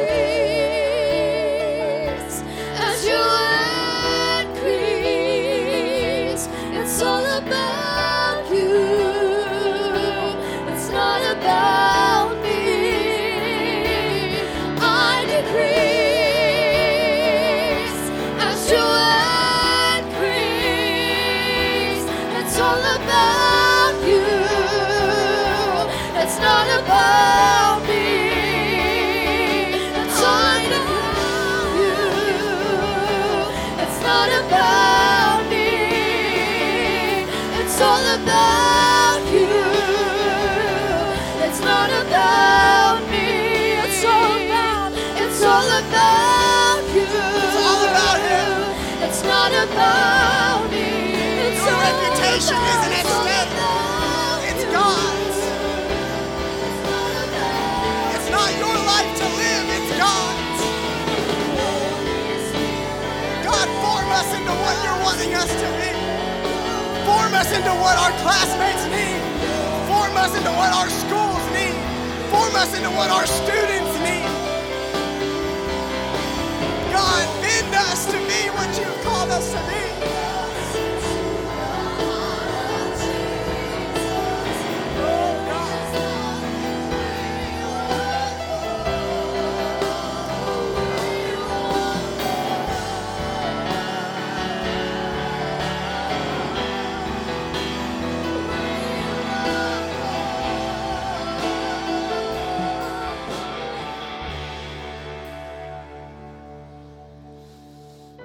And right now, as we're sensitive and right now, as we've begun to respond, what we're going to do is begin to make a declaration of faith. That I don't do stuff like this, but I don't know what God's wanting to do, but I believe in what He'll do afterwards. That there's a person in your life, there's a person that you have a burden for, there is somebody that you want to see. It may be a specific person, it may be a group, it may be a school. I don't know what it is, but it's somebody that you have a burden for. And so what want you to do, music's going to begin to play a little bit, but on the count of 3, I want you to begin to, in Jesus' name, plead the blood over that one person. Specifically, that group, whatever it is. That you're not saying, God touched them, but whatever it is, I want you to be bold in the Spirit and pray that God is going to do what you're wanting to see happen. If you're wanting to see your entire grade saved, I want you to say it. I want you to speak it. I want you to claim it. And what God is going to do is God is going to begin to move, and your faith is going to begin to rise, and you're going to be empowered to step out from the pews, out from the steps, onto the field, and begin to do the work you're praying for. So on 3, begin to think of what it is. Think of who it's going to be. 1, 2, 3. In Jesus' name. Oh, begin to claim it right now. Begin to claim it. Begin to speak it. Revival. Lives are saved. Atheists are turned to believers. I'm turned into a minister. I'm stepping out in faith. My friends are going to be saved. My school is going to turn around. My job is I'm going to get the promotion. God, I'm going to get what I know you have promised me. My marriage is coming back together. My finances are going to be touched. My kids are coming back to church. I believe it. I'm stepping back into the ministry that I've stepped out of. I'm stepping back into the calling that I've excluded myself from. Because God, you're still moving. God, hallelujah.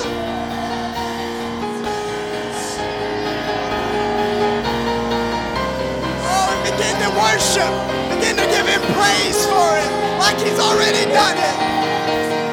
Begin to jump, begin to dance, begin to shout, begin to rejoice. Because God is moving this year.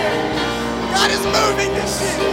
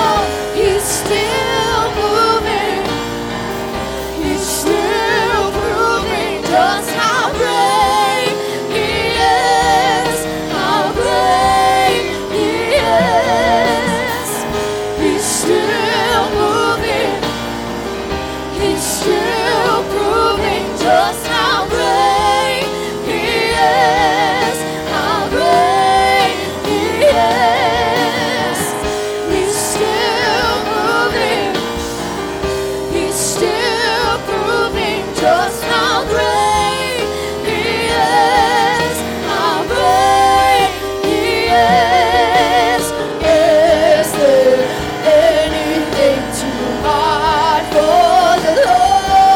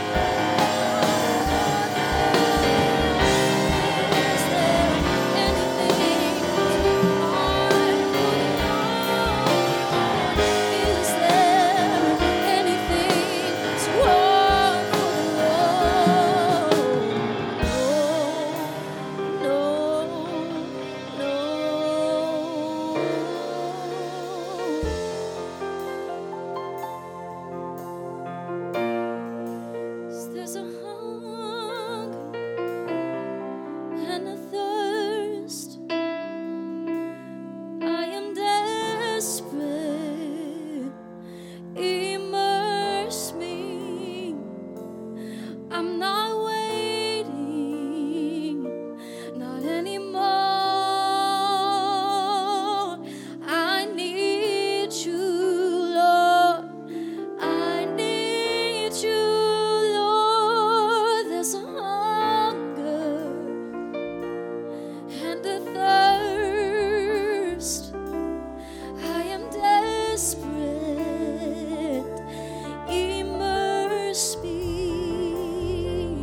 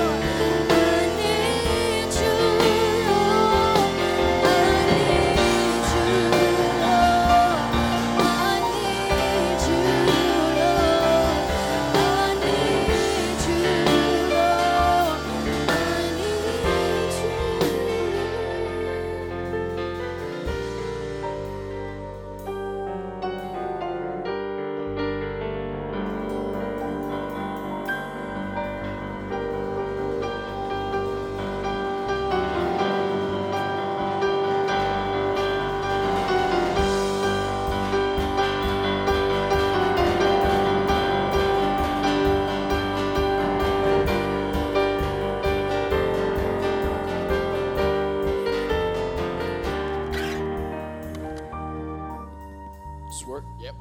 So if you're praying, keep on praying. But I had to say something that I placed on my heart. So we're in the street. We're going back to school next week. And the first thing I want to address is I've been so scared. So scared. I don't know if I'm alone in this, but I know somebody's feeling something. Worry, anxiety, stress, fear about what's going to happen. But there's one thing, this is the first ever Bible scriptures that I've learned. 2 Timothy 1:7. For God hath not given me the spirit of fear, but of power and of love and of a sound mind. God hath not given me the spirit of worry, anxiety, anything that is not of him, but of power and of love and a sound mind. And I tell you something else by Paul, I was reading.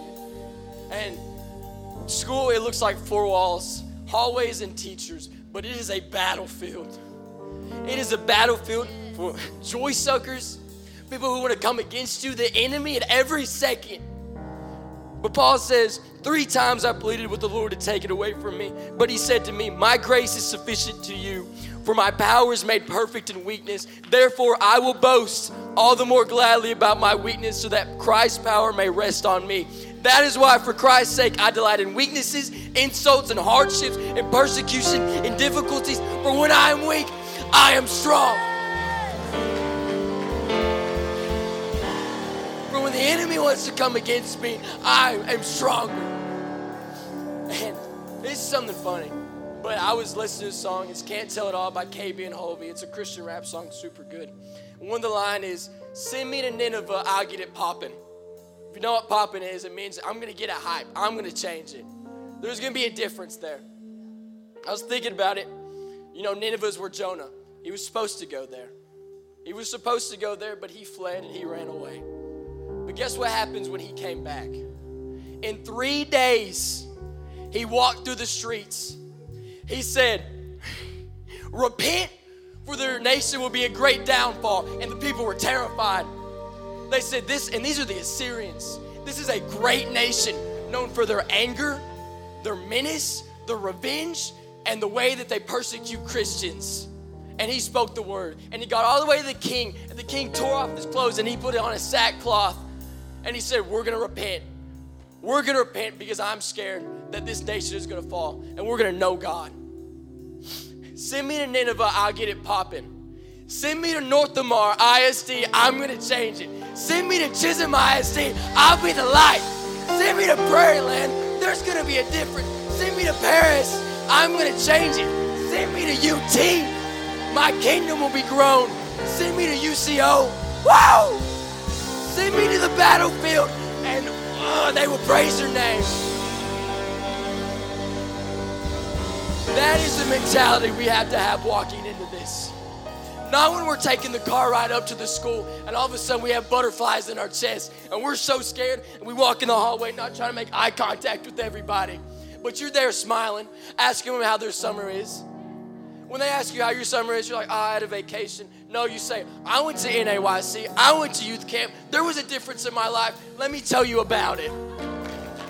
Let me start this P7 so that the halls in my school are changed forever.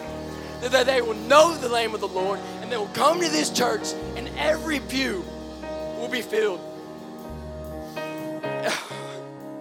Guys, I can't wait for what we're about to do. Because there's a difference and we are so strong. Oh, I can't wait. Thank you, Jesus.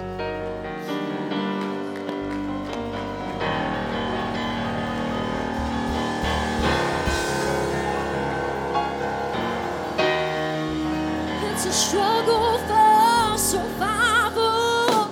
I daily meet the foe, and out there on the battlefield, at times I stand alone. That's when I reach for my armor.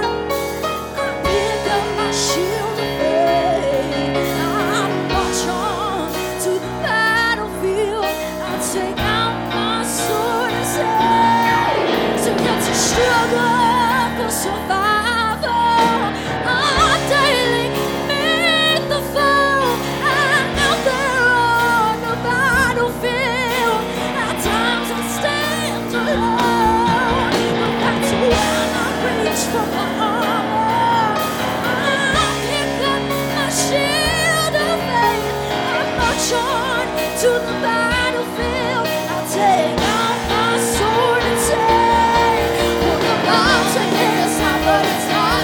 steep.